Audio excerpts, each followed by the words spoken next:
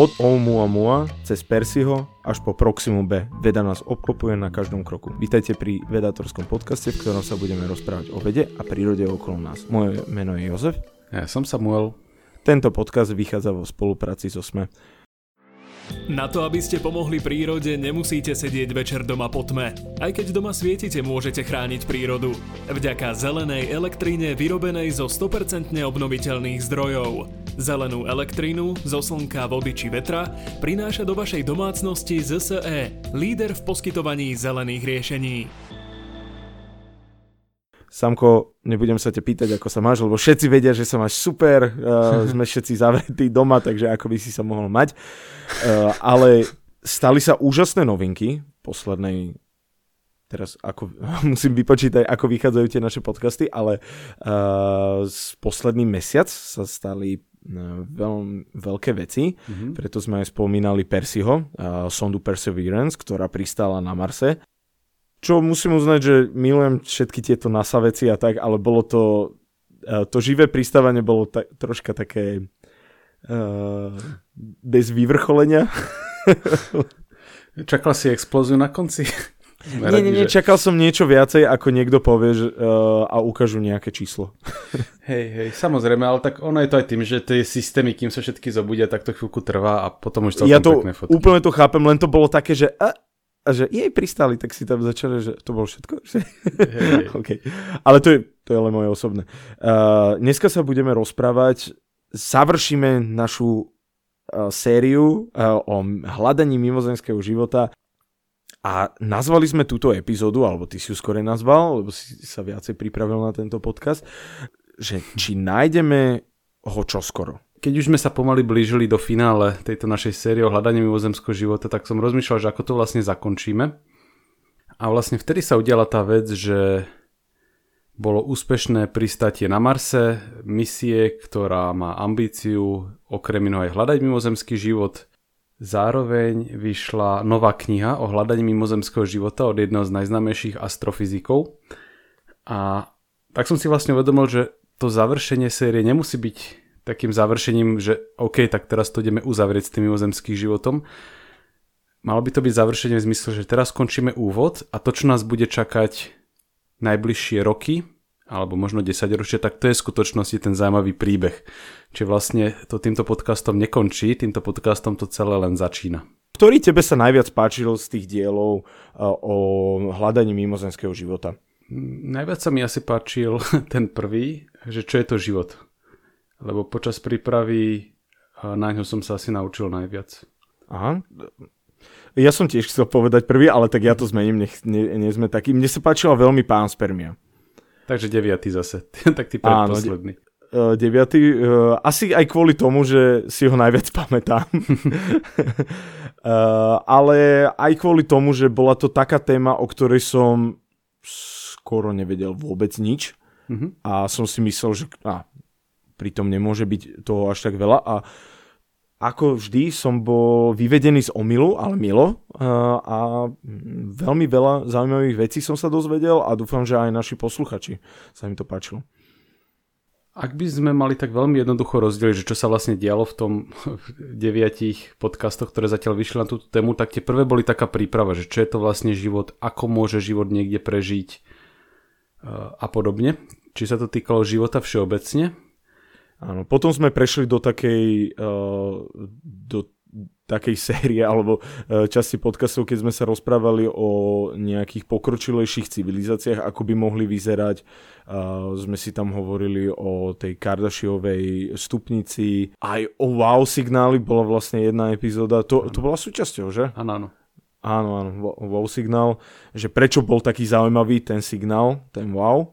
A potom sme vlastne prešli už tomu, že ako by sa mohol šíriť ten život vesmírom a našou slnečnou sústavou, alebo inak. Keď vyšla tá kniha Eviho Leoba, ktorá sa volá Extraterrestrial, čiže mimozemšťania, alebo mimozemský, a potom to má ešte taký dlhý podnázov, tak ja som sa strašne bál, že my sme teraz v podstate ukončujeme sériu hľadať mimozemského života. Čo keď on v tej knihe bude mať super veci, ktoré by sme my mohli riešiť, a že sme ich vynechali, vieš, že niekde by nám to chýbalo. Ale úplne, že tak hodnoverne kopíruje obsah nášho podcastu, tá kniha, že keby to vyšlo v opačnom poradí, tak podľa mňa právom čelíme podozreniu z takého plagiatu. Tá kniha vyšla našťastie koncom januára tohto roka. Takže chceš povedať, že on je našim posluchačom? on je našťastie expert v oblasti, takže toto asi nikoho nenapadne, ale má tam presne, že počúvanie mimozemského signálu pomocou satelitov, Fermiho paradox, veľký filter, panspermiu tam má, potom ako môže existovať život za akých podmienok, teda také tie naše prvé epizódy. Naozaj, že takmer každá naša epizóda má ekvivalent uňho, ako takú podkapitolku v jeho knihe. A na druhej strane nie je tam nič také, čo by sme my ako veľmi vynechali, až na jednu jedinú vec, ktorú sme ale vynechali zámerne, lebo sme si ju chceli nechať na poslednú epizódu. A to je vlastne to, ako si načrtol v úvode, príbeh Oumuamua. Oumuamua, which means scout or messenger from the distant past reaching out to us. Teda ide o prvý asteroid, asi? No vesmírne teleso to je určite. Áno, ide o prvé vesmírne teleso, ktoré k nám doletelo mimo našej slnečnej sústavy. Áno, a o ňom sa budeme dneska rozprávať. Tak. Dosť veľkej časti a pochopíte, prečo sa o ňom budeme rozprávať, lebo je zaujímavé hneď z viacerých dôvodov. Čo si o ňom pamätáš, keď sa to tak riešilo v médiách? Že... Ja nerad počúvam v médiách tieto správy, lebo tie sú vždy upravené na väčšiu populáciu. Takže, ale keď som si odfiltroval to, čo tam, tak som pochopil, že ide o objekt, ktorý je veľmi starý. Ide o objekt, ktorý ide obrovskou rýchlosťou, takže nepochádza z slnečnej sústavy. Ide o prvý takýto objekt. Bol tam problém, alebo taká zaujímavosť bola, že bol veľmi lesklý, alebo odrážal slnko. Áno, ale nemal chvost ako kometa, lebo kometa veľmi odráža slnko, keď sa roztapa tá voda na povrchu, ale toto nerobil, takže to bolo zvláštne. A ešte a ten tvar bol. Ja som v jednom z podcastov Oumuamua nazval hovienko v tvare, ale naozaj keď si pozriete ono to nie je fotka, ono je to skôr nejaké zobrazenie umelcom, že ako by mohol vyzerať, tak naozaj to vyzerá také hovienko alebo taká palacinka zvláštna. Hej, sú dve možnosti, že či je to cigara alebo či je to palacinka. Hej. Teraz som možno niekomu znechutil fajčenie. Nie, určite nikomu, a keď si znechutil, tak ti môžu poďakovať. A toto ja si pamätám asi. Čiže Oumuamua k nám doletelo 19. októbra 2017. No moje narodeniny. Áno, hej. Wow. To som aj nevedel. Jak som to čítal, ak som si to neuvedomil. Ospravedlňujem sa. Úplne v poriadku. No a teda na Havaji v observatóriu si všimli malú bodku na oblohe, ktorá tam nebola, a potom sledovaním jej dráhy sa zistilo, že čo to asi je za objekt. A na nešťastie sme ho zachytili už v takej tej fáze, kedy vylietalo von. Nie, že vylietalo von, ale už sa od nás začalo vzdialovať. Áno, lebo aby som to vysvetlil, aj tie pozorovania takýchto veľmi malých objektov, my máme len veľmi malé okno do toho vesmíru, že kedy vieme pozorovať, lebo môže byť aj iný objekt zaujímavejší niekde pri Plúte, ale my ho neuvidíme tými tradičnými pozorovacími metodami, takže to bolo zaujímavé na tom, že si ho dokázali všimnúť. Všimli sme si objekt, ktorý už obletel Slnko, a z jeho dráhy sme zistili, že nepochádza z našej slnečnej sústavy. O tomto sme rozprávali v podcaste o kométach, že z toho, ako sa teleso hýbe, vieš učiť napríklad aj akú má rýchlosť, čo je akože nie až také prekvapivé teda, ale z toho, ako sa hýbe a akú má rýchlosť, vieš učiť, odkiaľ pochádza. Lebo gravitácia Slnka má svoje limity, takže ak je tá rýchlosť taká veľká, že by ho Slnko nedokázal ten objekt udržať, tak musí pochádzať od inakadiaľ. Preto... A toto spomínal Oumuamua. Hej, takže preto dostal označenie Scout. A keďže bol objavený na Havaji, tak po havajský Scout je Oumuamua. Takto keby sme to povedali, tak astronómovia majú jasné, že ide o tzv. Hyperbolickú alebo medzihviezdnu kométu. Vybavené, môžeme uzavrieť a založiť do šaranu. Gratulujeme si, že sme objavili prvú hyperbolickú kométu. Potom sa ale začali hromadiť pozorovania, ktoré, nechcem povedať, že úplne nedávali zmysel, ale boli zvláštne. A tých pozorovaní, ktoré nedávali zmysel, bolo dokopy zhruba 6. Prvý bol taký, že pár rokov predtým spočítali niektorí vedci, že ako často by vlastne takýto objekt z mimo našej slnečnej sústavy mal k nám zavítať a zistilo by sa, že by to mal byť veľmi vzácny úkaz.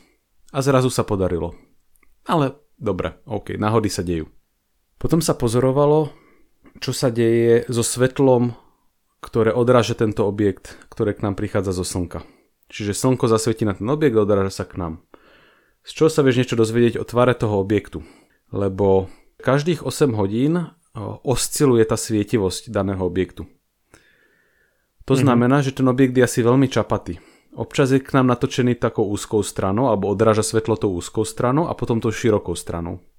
A taký ten pomer je, že tá úzka a dlhá strana môže byť až v pomere 10:1. Čo je veľmi netradičné, lebo najväčší je, myslím, že 3:1. Ten pomer áno, pri typicky, iných hej. asteroidoch. Hej, alebo to je tak typický, tak. Áno. A znova môžeš povedať, že dobre, že neporušuje to žiadne zákony, ale je to zvláštne. Je to veľmi výnimočný objekt v tomto ohľade.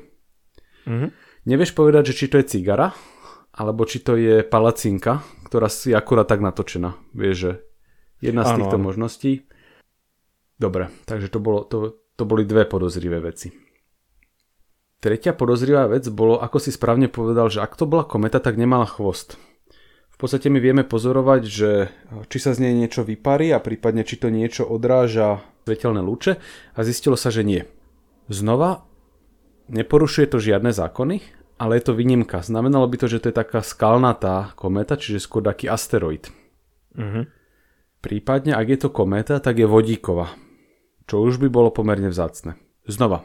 Niečo porušuje zákony prírody, ale dostávame sa k tomu, že je to stále vzácnejšie a vzácnejšie. Ďalšia vec, čo sa zistilo, je, že ako objekt musela byť veľmi malá. Lebo keď obletí slnko, tak sa zohreje, tak sa použil detektor, ktorý zachytáva tepelné žiarenie z objektov a nič nezachytil. To znamená, že musí byť malá, že len slabo žiarila. Ten rozmer, ktorý má, sa odhaduje zhruba ako veľkosť futbalového ihriska. Ale ja som čítal od 100 metrov do 1000 metrov, tak nejako? Áno. Že môže mať tú veľkosť. Áno, ale tento interval není, že všetko rovnako pravdepodobné, takže taká tá hodnota, s ktorou sa počíta, ktorú opísal v tej knihe, tak tá bola akurát tých okolo futbalové ihrisko. Asi myslel na americký futbal. Asi, hej. No a potom zistili, že no tak je to malé, ale dosť silno to odráža slnečné svetlo.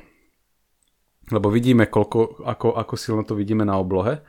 Takže to znamená, že to musí mať asi 10 krát lesklejší povrch, než je bežné pri napríklad kométach. Kométy sú bežne ufúlané, ale aj tak, ak by to bola kométa, tak by bola prekvapivo lesklá. A znova to isté.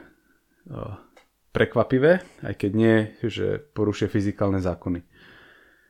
A už takto, akože súbor týchto vlastností je zvláštny a potom pribudol ešte jeden. To je, že vlastne keď sme presne zmapovali, aká bola dráha toho telesa, tak sme zistili, že technicky vzaté ono sa nehýbe, ono stojí a my sme obleteli okolo neho. V podstate hviezdy v našom okolí sa hýbu rôznymi smermi, niektoré idú tým smerom, niektoré opačným smerom, že akože točíme sa okolo stredu galaxie, ale k tomu máš ešte taký relatívny pohyb medzi sebou. Takže zoberieš veľké množstvo hviezd v našom okolí a spriemeruješ ich rýchlosť. Takže zistíš, že čo je taká tá pokojová sústava, voči ktorej sa hýbeme. No a zistilo sa, že voči tejto pokojovej sústave Ouma stojí. Wow. To som napríklad toto vôbec nevedel. Toto chvíľku trvalo, kým sa toto spočítalo. Čiže keď bola taká prvá várka noviniek o tomto, tak myslím si, že toto nebola jedna, ktorá by hneď prišla. Takže je to taký ten mílový kameň, aby sa mimozemšťania vedeli orientovať. Presne tak, hra z cestie alebo niečo. No a čo teda, keď si všetky tieto veci spojíme dokopy, tak každá z tých vecí znamená, že je to výnimočná, napríklad, že jedna zo 100 komét má túto vlastnosť, jedna z 1000 má tú druhú. A keď si všetky tieto veci načítaš dokopy, tak toto vyzerá byť objekt, ktorý vyzerá byť, že jeden z bilióna, dajme tomu, podľa toho, aké odhady kde zoberieš. Že neuveriteľne zvláštny mimozemský objekt. Nie z milióna, ale bilióna. Bilióna, hej, z B. Wow. A tesne potom prišla mimochodom ďalšia medzihviezdna kometa, ktorá sa volala Borisov, ktorú objavil ruský inžinier, ktorý si sám zostrel teleskop a pomocou neho objavil druhú hyperbolickú kometu. A tá bola úplne bežná. Že okrem toho, že priletela teda z mimoslnečnej sústavy, tak by si povedal, že úplne že typická kométa. Takže ešte toto potvrdilo taký tú zvláštnosť toho Oumuamua. A my sme tu Oumuamua, to je strašné, my sme ju zachytili neskôr, čo je obrovská škoda, lebo nebola ani šanca ju ako dobehnúť, alebo niečo podobné. Tým, ako má ona šialenú rýchlosť. Takže už si len domýšľame vlastne, aké má vlastnosti. V princípe by sme tam mohli poslať raketu, alebo čo, aby ju odfotila a aby zistila, že čo to vlastne môže byť. No a Avi Loeb navrhol, že možno dôvod, prečo máme pocit, že to je taký výnimočný prírodzený objekt, je v skutočnosti taký, že to nie je prírodzený objekt, ale že ide o konštrukt mimozemskej civilizácie. A dostávame sa k tomu. A on teda samozrejme potom rozmýšľal o tom, že čo by to mohlo byť. Povedal, že ťažko povedať, keďže sme si to nešli pozrieť, ale veľmi mu to pripomenulo jednu vec, ktorú poznal. A podcast, ktorý sme takmer určite mali, a znova sa mi to zlieva, bol o solárnych plachetniciach. Čiže ide o formu pohonu vo vesmíre, kde vlastne urobíš veľkú vysokoreflexnú plachtu, ktorá zachytáva slnečný vietor nie slnečný vietor, ale hybnosť svetla zo slnka. A vlastne tou sa poháňa. To sa vlastne rozbehne a na tej rýchlosti sa pohybuje už. A toto je technologický koncept, ktorý bol už otestovaný na obežnej dráhe Zeme, že vypustila sa tam taká malá plachetnica, ktorá mala niekoľko desiatok metrov a nazbierala dostatok hybnosti zo slnečných lúčov, že sa pohla nejakým smerom.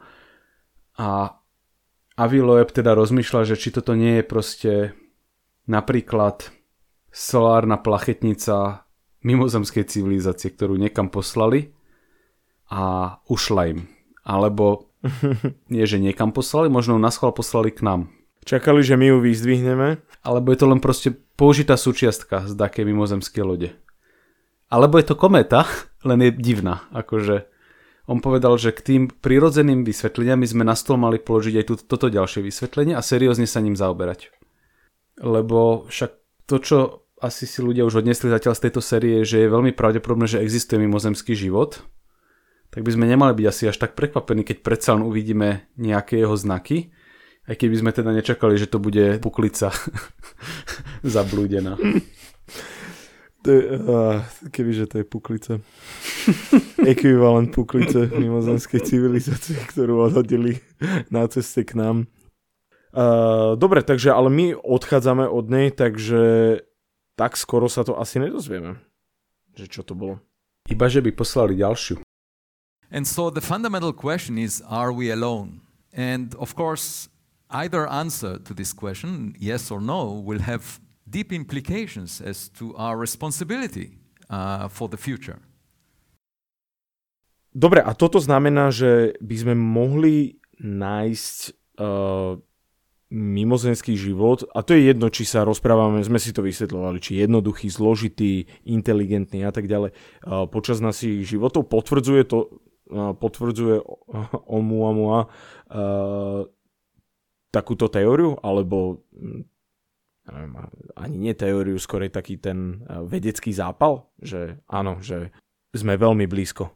Áno, že to, že o tomto vôbec rozmýšľame nahlas, je dôkazom to, že sa mení trošku rozmýšľanie vedcov a samozrejme, že vždy sú ľudia, ktorí sú voči tomuto skeptickí a hneď ako teda Avi Loeb povedal, že toto bola určite, že toto mohla byť taká mimozemská technológia, tak hneď sa proti tomu ozvalo strašne veľa vecov, čo je zase úplne v poriadku, lebo má byť také široké spektrum názorov, keď nemáme dostatok dát.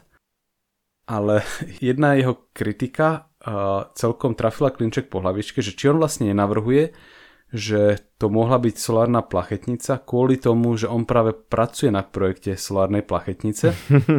Čo ale ja sa zberiem tak, že náhoda práve pripraveným a že on túto vec mal dobre prerozmýšľanú a hneď mohol identifikovať, že to je dobrý nástroj na takéto niečo. Áno, že to rovno spoznal taký objekt. Áno, no a on pracuje na niečom, čo sa volá, že Breakthrough Starshot, alebo niekedy on to označuje, že Starship. V podstate prišiel za ním miliardár Yuri Milner, že mám pre teba takúto úlohu, chcem počas svojho života, aby sme sa dostali k inej hviezde. Problém je, že najbližšia hviezda je 5 svetelných? Je niekoľko svetelných rokov, takže celkom problematický projekt. Ale keďže bol miliardár, ten, kto si o to požiadal, tak sa začalo vymýšľať, že čo by sa s tým dalo urobiť. V zmysle, že konkrétne tento Avi Loeb dostal zadanie, že vymyslel, či by sa niečo dalo zhotoviť. On zobral svojich študentov, postdokov, začali vymýšľať, že čo by sa dalo, ako by sa dalo dostať v horizonte 20 rokov k inej hviezde. A vybrali si Proximu B, lebo Proxima B má planétu, ktorá je v zlatovlaskovej zóne, čiže má planétu, na ktorej by v princípe mohol existovať život. No a spôsob, ako sa tam dostať, je, že zobereš malú, buď niekoľko gramovú, pravdepodobne niekoľko gramovú solárnu plachetnicu a pomocou laseru ju urýchliš zhruba na 1/5 rýchlosti svetla. A toto sú všetko technológie, ktoré vieme, že fungujú a vieme ich vyrábať. Čiže potrebuješ mať dostatočne silný laser, ktorý teda produkuje svetlo s vysokou hybnosťou a veľmi presne fokusované svetlo, čiže aj na veľké vzdialenosti ho vieš aplikovať. Takto urýchliš tú plachetnicu na tú 1/5 rýchlosti svetla? Áno.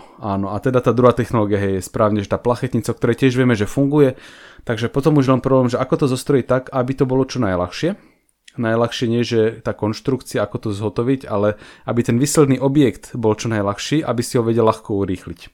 Áno, lebo čím ťažší by bol, tak tým viacej potrebuješ energie z toho lasera, asi predpokladám. Tak, presne tak. No a ich nápad je teda, že ich vypustíme na obežnú dráhu, tam ich ten laser začne roztláčať a oni potom niekoľko rokov pôjdu tou rýchlosťou, obrovským zlomkom rýchlosti svetla, obletia Proximu B, prípadne s domácou planetou, urobia fotky a pošlú ich späť. Na tomto projekte je zaujímavé, že najdrahšie je na tom ten laser ho zostrojiť a vyniesť na obežnú dráhu, ale tie samotné sondy, v princípe on hovorí, že by sa mohli dať zraziť na niekoľko stoviek alebo $1000. Wow. Čiže to má byť jednoduchá batéria, kamera a vysielač, hej. Takže GoPro zaviazané. No a čo povedal, že keď sa to rozbehne, tak je asi celkom dobrý nápad ich skúšať rôznymi smermi potom vystreľovať. Tak... Tam by bolo asi aj dosť dôležité spraviť nejaký laser, ktorý by bol na obežnej dráhe stále, aby mohol takéto... Áno, presne. Že toto bude asi najdrahšia časť projektu, mať na obežnej dráhe laser. A dúfam, že ten miliardár s tým nezačne paliť ľudí na Zemi. James Bond. Keď som to teraz povedal nahlas, tak sa mi začala istá zápletka rysovať. Hej. Používam tento laser na zrýchlovanie až na 1/5 rýchlosti svetla. Ambícia tohto programu je do 20 rokov priniesť zábery z inej slnečnej sústavy. Pracuje na tom jeden z najznámejších astronómov. Bolo to aj akože pod záštitou Stephena Hawkinga. Peniaze do toho leje miliardár, takže pravdepodobne zdroje nevyschnú. No nech žije dlho ten miliardár. Naozaj na tom pracuje veľa šikovných ľudí, takže toto v princípe je jeden z možných projektov, ktoré nám prinesú známky o mimozemskom živote. Možno nie také, že by odfotili mesto, alebo čo v tej Proxime B, ale možno odfotia planétu, ktorá má takú farbu, ktorá by bola... dajme tomu, že až moc zelená. Vieš, že plná takých hrias. To je mi úplne jedno, kebyže len fotku vidím tej planety pri Proxime B, tak to... Wow. Hej. Takže takýto ambiciózny projekt sa chystá. No a keď sme už pri tom Breakthrough Starshot, tak je viacero tých Breakthrough projektov, ktoré sú financované. Jeden z nich je, že Breakthrough Listen sa volá. Čiže vlastne snaha načúvať mimozemšťanom. To je vlastne niečo, čo sa deje, nechcem povedať, že už storočie, ale veľkú časť predošlého storočia prebiehali snahy zachytiť mimozemský signál, ale teraz sa to má výkonnostne posunúť. Že budú silnejšie tie rádiopríjimače. Áno. V podstate plán je taký, že zmapovať 1 000 000 najbližších hviezd k Zemi pomocou teleskopov, ktoré sú zhruba 50 krát citlivejšie, ako boli tie predošle. Citlivejšie, ako boli napríklad tie, čo zachytili wow. Áno. Jo. Takže dobrý mostík. To je ďalší. Je ešte nejaký zaujímavý ten Breakthrough Project? Je viacej, ale myslím si, že tieto dva sú najzaujímavejšie. Je potom ešte, tak jeden z nich sa volá, že Listen, potom je ten Starshot, potom je ešte, že Watch a Message, čiže taká správa. Ale tieto dva sú podľa mňa také, o ktorých treba vedieť. A počuli ste to tu prvýkrát? Oba tie projekty sú veľmi na dlhé lakte. Takzvané vo vede tomu hovoríme, že high risk, high reward. Snažíš sa urobiť veľký krok a možno to nikam nebude viesť, ale keď si miliardár, ktorý sa chce zapísať do histórie, tak je to celkom dobrý nápad, ako to skúsiť. Akože len doniesť tú fotku inej planety. Hej. Myslím si, že máš na pár tisíc rokov slávy vystarané. Keď je toto tvojim cieľom. A vieš, keď si napríklad NASA, tak potrebuješ projekty, kde vieš, že máš istý aspoň taký čiastočný úspech. Áno, ale ten miliardár nemá takúto incentívu, že proste, že musím niekomu sa zodpovedať, proste, že nedoniesol som tú fotku. Možno svojim dedičom. Keď ten projekt nikam nebude viesť, tak mu to asi až tak nebude. No bude mu to vadiť, ale nezničí ho to. A keď sme teda už pri tých konvenčnejších projektoch, tak vlastne ty si otvoril s tou sondou Perseverance, ktorá pristala na Marse, ktorá má niekoľko nástrojov, niekoľkými nástrojmi je vybavená, ktoré slúžia aj na hľadanie mimozemského života. Na takej jednoduchej úrovni, samozrejme, znova ide o mikroskopický život. Pristala v kráteri, ktorý sa volá Jezero, čo nie je náhoda. A považuje sa to za miesto, kde kedysi bolo naozaj jazero. Vieme to vďaka tomu, že predstav si, že máš špinavého psa, ktorého osprchuješ a potom necháš tú vodu odtiec a vidíš tej špine, ako ostali také cestičky vo vani. Tak niečo podobné vidíme aj na kraji toho kráteru, že ako keby odtiaľ vytekala voda a nechala také cestičky po sebe. Takže sa vytipovalo, že toto je delta rieky, ktorá asi vytekala z tohto miesta a ak niekde nájsť takú formu sedimentu alebo niečo podobného, tak práve na tomto mieste. S tým, že samozrejme Percy sa bude snažiť aj zodpovedať na otázku, že prečo sa vlastne atmosféra Marsu tak zmenila, prečo vlastne Mars tak vychladol, keď kedysi na ňom bola tekutá voda a teraz je tam desiatky stupňov pod nulou. Že čo sa to zlomilo a či bolo u ňoho teplá klíma dlhodobo, alebo či to bolo len také krátke úseky dostatočne oddelené. Čo nám vlastne povie o tom, či tam mohol existovať život. Či sa v tých úsekoch, keď tam bola tá tekúca voda aj tie lepšie podmienky, dokázal vytvoriť život. A aj Percy má ešte veľkú ambicióznu misiu pred sebou, teda samozrejme jeho operácia na Marse bude relatívne krátka, ona je naplánovaná myslím, že na pár rokov len, ale on zbiera vzorky, ktoré ukladá do takých kovových ako keby skúmaviek. No a plánuje sa misia, ktorá má vlastne tie skúmavky priniesť späť na Zem. Že po ňom príde druhý rover, čiže druhé pojazdné vozítko, ktoré tie vzorky zoberie, vystrelí ich na obežnú dráhu, kde ich preberie taký orbiter, ktorý ich pošle späť na Zem. Neuveriteľné. Hej. Takže to je neuveriteľné, keď sa o tom takto bavíme. Takže to by boli prvé horniny alebo nejaké vzorky z Marsu. Áno, a presne z takého miesta, že ak tam existoval život a nechal po sebe také jasné geologické stopy, tak tam by sme ich mali nájsť. Čo nehovorím dokonca o možnosti, že ak sú tam taký mikrobiologický život, takže preniesť aj ten, ale to už je menej pravdepodobné asi, že skoro očakávame, že život tam bol, ale už nie je. A táto misia nemá ešte úplne presný dátum stanovený, ale odhaduje sa, že návrat vzoriek by mohol byť okolo roku 2031.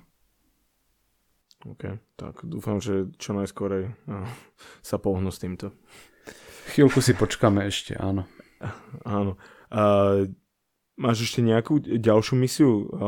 Si spomínal Europa Clipper, o tom čo nám vieš povedať? V podstate Európe sme venovali veľkú časť podcastu o hľadaní mimozemského života v slnečnej sústave. Ide o mesiac, ktorý je zaujímavý tým, že sme si pomerne istí, že pod vrstvou ľadu sa nachádza slaný oceán. A nie je tak studený. Hej, keďže je tekutý. A oceány vyzerajú byť dobré miesto pre vznik života. Takže sa rozmýšľa teda, že či by tam predsa len život mohol byť. A ak áno, ako by sme sa to mohli dozvedieť. A sú naplánované 2 misie. Prvá z nich sa volá Europa Clipper, ktorá by mala štartovať čoskoro.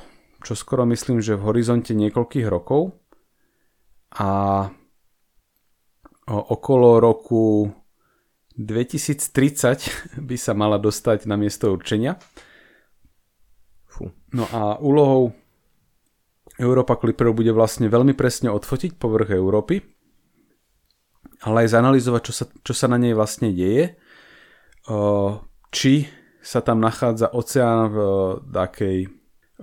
takej rozumnej hĺbke a hlavne sa bude zaoberať 3 otázkami, teda že ako je to tam s tou tekutou vodou, ako je to s chémiou, alebo s chemickým zložením, a ako je to tam s energiou.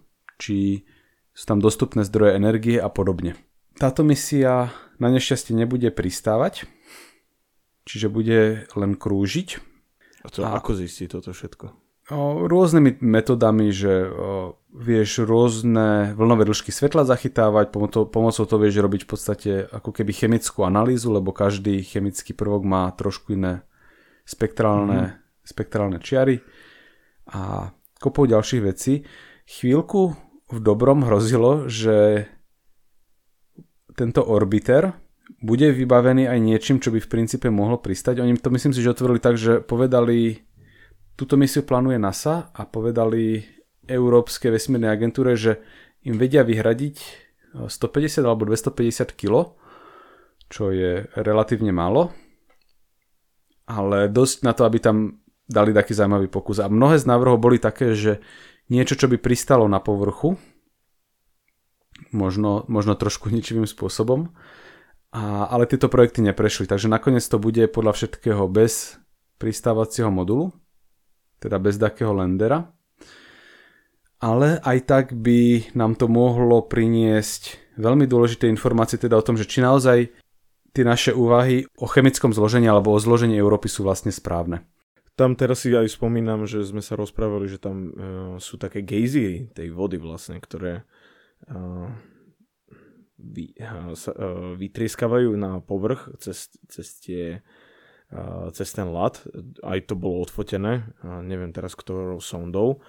Takže to môže byť veľmi zaujímavé a presne tá spektrálna analýza asi na toto bude používaná rôznymi inými. Neviem, či tie výduchy, teda tie trysky, či neboli z Ganymedesu. No a ešte len poviem teda, že možno som trošku mu neurobil dobrú reklamu, že som povedal, že kopu tých vecí, čo by sme dúfali, že spraví, že nebude robiť, ale to je kvôli tomu, že 2027 má vyštartovať Europa Lander, ktorý má teda pristáť na povrchu Európy. Pristane zhruba o 4 roky neskôr po Clipperi a ten by nám už mohol priniesť definitívne odpovede na tieto otázky. Okrem Európy Clippera sa chystá ešte jedna ďalšia misia, ktorá sa volá Jupiter Icy Moon Explorer, ktorá nebude zameraná na jeden konkrétny mesiac, niekoľko mesiacov obletí, až okolo jedného začne pohybovať sa na orbite a ak sa nemýlim, tak on bude robiť orbit okolo Ganymedesu, to je ten ďalší veľmi zaujímavý mesiac, kde sme videli tie trysky, ale obletí kopu ďalších mesiacov. Takže on bude taký moonhopper. Áno, hej, taký moonhopper a čo sa týka časového horizontu tiež veľmi podobne. Má štartovať budúci rok. K Jupiteru sa dostane okolo roku 2029. Niekoľkokrát využije gravitačný prak. Ktorý sme tiež spomínali. Áno, už máme pekne pripravené za Zemi a orbit okolo Ganymeda okolo roku 2032. Tiež ide teda o misiu, ktorá bude vyhodnocovať, či sú na tomto mesiaci vhodné podmienky pre život. Teda, že či má vlastne potenciál, lebo mnohé tie veci, ktoré zistíme, sme zisťovali z riadneho odstupu. Takže skôr, než tam vyšleme takú úplne serióznu misiu, tak tam pôjdu takéto prieskumné misie, ktoré vlastne potvrdia, či je naozaj pravda to, čo si myslíme o týchto mesiacoch, a teda, že majú podmienky vhodné pre život a až potom tam môže ísť niečo ďalšie, čo ho eventuálne bude hľadať. Tak držím im palce. Dúfam, že sa nestratia na ceste vesmírom. A ja som chcel povedať, že ešte jedna veľmi zaujímavá misia, o ktorej sme už spomínali už niekoľkokrát. Bude to vypustenie, tento rok sa to stane v oktobri, 31. oktobra, určite budem pozerať, dúfam, že aj ty, Samko. Vypustenie teleskopu Jamesa Webba. Áno, a ja si nesom istý, či to budem schopný pozerať, lebo ja budem tak nervózny z toho. Áno? Až takto? Hej. Je totiž o teleskop, ktorý sa vyvíja už takmer štvrťstoročie. Jeho vývoj začal v roku 1996. No a on bol teda plánovaný, že v roku 2007 bude vypustený a sa to naťahovalo. Napríklad aj kvôli tomu, že boli problémy, že zistilo sa, že už bol takmer nachystaný a roztrhol sa im jeden taký ten slnečný štít, ktorých on má niekoľko, aby sa nezohrieval, a keď proste robili, taký testovacie otváranie, tak sa roztrhol. Zistili, že kopu veci musia prerobiť a naozaj sa to neuveriteľne dlho ťahá.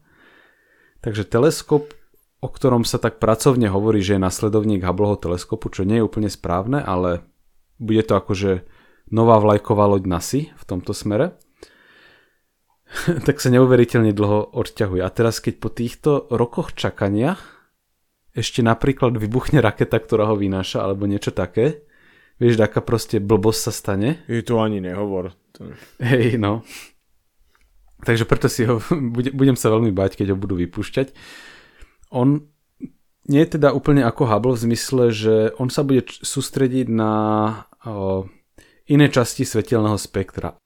Už nebudú také krásne fotečky ako z Hubble. Hej, presne. Ale bude sa zaoberať jednou z otázok, ktorá je pre túto sériu veľmi dôležitá, a to je zloženie exoplanet, teda zloženie atmosfér exoplanet. A v tomto by mal byť James Webbov vesmírny teleskop úplne že šialene výkonný. Áno. Už len to porovnanie tej čočky Hubbleho teleskopu a Webbovho teleskopu je úžasné. Určite si to pozrite, je to na Wikipedii. Tak uvidíme. Dúfam, že nám prinesie možno nejakú spektrálnu analýzu nejakej ďalekej planety a dozvieme sa, že je tam biosignatúra. Tak presne, že v tej knihe, ktorú napísal Avi Loeb, on hovoril, že oni počítali, že aký je vlastne odhad, že vo vesmíre ako často sa nachádza jednoduchý život na úrovni mikróbov, ako často sa nachádza pokročilý život, a ten odhad, ktorý má v knihe spomenutý, je, že zhruba v pomere 100:1, čiže na 100 primitívnych fóriem života, alebo na 100 planét obývaných len primitívnou formou života budeš mať jednu pokročilú civilizáciu.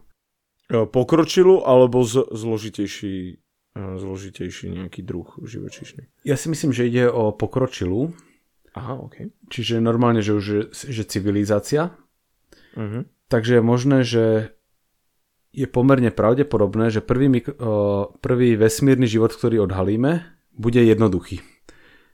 Tak ako sme sa rozprávali o tých exoplanetách, že vieš nájsť chemikáliu, ktorú produkujú, sinice, a nevzniká geologickými procesmi, tak zistíš, že je plná atmosféra nejakej planety. O tomto sme teda vlastne viacej rozprávali, o týchto biosignatúrach v epizóde o exoplanetách. Ale zároveň James Webbov teleskop vie odhaliť aj technosignatúry, čiže známky pokročilého života. Napríklad bolo obdobie lodí, kedy sme vypúšťali veľa, napríklad freónov do atmosféry, ktoré prirodzene nevznikajú a ak by sa na našu planetu pozeral niekto z veľkej diaľky, tak vie usúdiť, že aha, na tejto planete sa deje niečo zvláštne, že tam musí byť pokročilá civilizácia. Ničia si ozónovú vrstvu, ktorú majú. Hej. A je možné, že dokonca sa niečím takýmto aj civilizácia zničí, ale tie chemikálie dokážu zostať v atmosfére aj dlho po nej. Čiže je to vlastne taká astroarcheológia, že my vieme takto nájsť aj pozostatky pokročilej civilizácie, čo je presne čo aj vlastne mohla byť Ouma. Že to môže byť len pozostatok civilizácie, ktorá už neexistuje, ale aj tak je to jasný dôkaz jej existencie, aspoň teda bývalej. Tak to by bolo super, že by sme sa také niečo dozvedeli. To je... Veľmi sa zamýšľam pri tomto dieli, je to taký sladko-trpký diel pre mňa, ale možno prídu také nové informácie vďaka aj tomuto teleskopu, že vydáme ďalší diel alebo druhú sériu. Určite sa k tejto téme budeme vracať vždy, keď bude jeden z týchto projektov aktuálny. Takže neviem, koľko tisíca epizóda bude v roku 2030, keď Europa Clipper konečne dojde na miesto určenia svojej misie. Tak spravíme watching party. 12, 11, 10, 9, ignition sequence starts. 6, 5, 4, 3, 2, 1, 0. All engine running. Každopádne to, čo možno ľudí trošku zarmútilo v predošlých epizódach, je keď počúvali napríklad o tom, že niekde bol satelit, ktorý mal slúžiť na počúvanie mimozemského života a nahradilo ho golfové ihrisko. A vieš, takéto smutné príbehy, že veľmi dlho... Ten obrovský radioteleskop bol zničený. Áno, čo sa teraz rozpadol. Áno, čo sa teraz tiež rozpadol, to bolo také troška smutné. Ono to vlastne len počerkuje to, že veľmi dlho pre vedcov hľadanie mimozemského života nebola priorita. Boli to skôr také bočné projekty a napríklad veľmi málo ľudí získalo PhD na základe projektov, ktoré sa priamo týkalo hľadania mimozemského života. A vlastne teraz sme vymenovali 6 veľkých projektov, z toho 2 sú financované súkromne a 4 verejne z vedecko-výskumných inštitúcií, čo ukazuje jasnú zmenu takého cítenia vedeckej komunity voči otázke hľadania mimozemského života. Že už to podľa mňa široká verejnosť považuje za tak dôležitú otázku, že aj vedci sa na to zameriavajú. Ono v podstate, že vždy to bola zaujímavá otázka, ale dlho sa neverilo, či to vôbec dokážeme dokázať. Ak nám náhodou život neexistuje niekde pod nosom, napríklad na tom Marse, takže či sa vieme dostať k inej slnečnej sústave, či vieme zachytiť signál, alebo či vieme zanalizovať ich atmosféru natoľko presne, aby sme sa o nich niečo dozvedeli. A teraz už je panuje presvedčenie, že asi áno, že dokážeme to. A môj odhad je taký, že medzi rokmi 2030 a 2040 nájdeme známky jednoduchého mimozemského života. Tak to sú silné slova, Samko. Dúfam, že ti vyjdú, alebo ti držím palce. Ja ani nebudem tipovať, lebo nemám vôbec v tomto nejaký, ale bolo by to super, keby že nájdeme život. A ja si myslím, že Ja som ochotný o tomto urobiť potom aj takú stávku, tak si môžeme niečo vymyslieť a staviť sa na ukončenie tejto mimozemskej série, ale... Vykúpi všetky hrnčeky. Nie, niečo si vymyslíme a potom to zavesíme na Instagram alebo kam. Ale naozaj teda, že úplne, že najserióznejšia a najpoctivejšia veda sa naozaj začína prikláňať k tomu, že toto je otázka, ktorou by sme sa mali zaoberať. Či existuje mimozemský život inde? Ak áno, ako to dokázať? A ak áno, aké to bude mať dôsledky vlastne pre ľudí? Ako by zmenilo ľudstvo, keby sme sa dozvedeli, že Oumuamua je puklica z mimozemskej lode inej civilizácie. Čo by to s nami spravilo, takáto informácia ako s ľudstvom? Ja netuším, ale... Sme pripravení to zistiť. No to je otázka, či sme pripravení to zistiť. To som ti aj spomínal tú otázku, že astropolitiky. Ak by sme zachytili mimozemský signál, kto má vlastne odpovedať? Kto je v tej pozícii? Toto nechcel riešiť v dnešnom svete. Ale tým, ako sa otázka ako sa možnosť nájdenia mimozemského života stáva reálnejšou, tak na tieto veci si budeme musieť zodpovedať. A je možné, že to možno zamáva s náboženstvami. Vieš, keď zistíme, že život nie je vlastne len na našej planéte, tak to ľudí šokuje podobne, ako nás šokovalo, že nie sme stred vesmíru a že to, vieš, výrazne zamáva s predstavami ľudí o našom mieste vo vesmíre a prípadne o našej výnimočnosti. S niektorými určite to zamáva a s niektorými nezamáva asi nič, ale hej, chápem. Je mi až tak, ani nechcem ukončiť tento diel. Ani mne sa do toho nechce, no.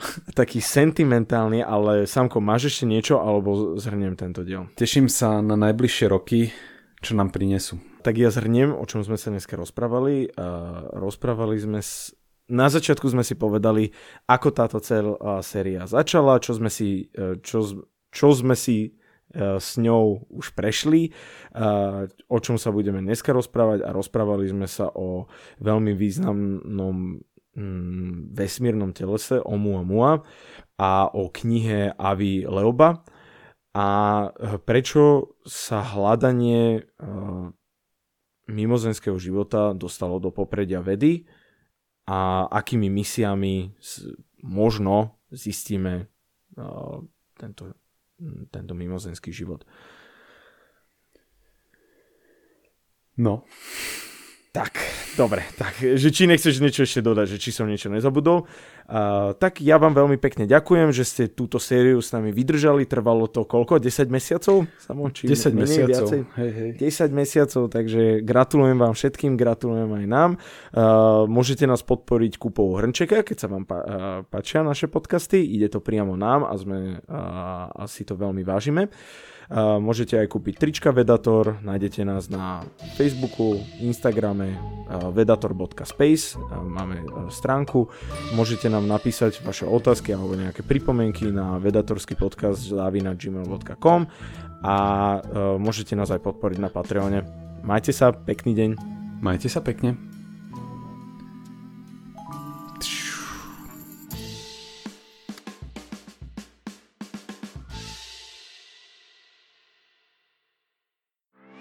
Aj vaša pomoc prírode sa počíta.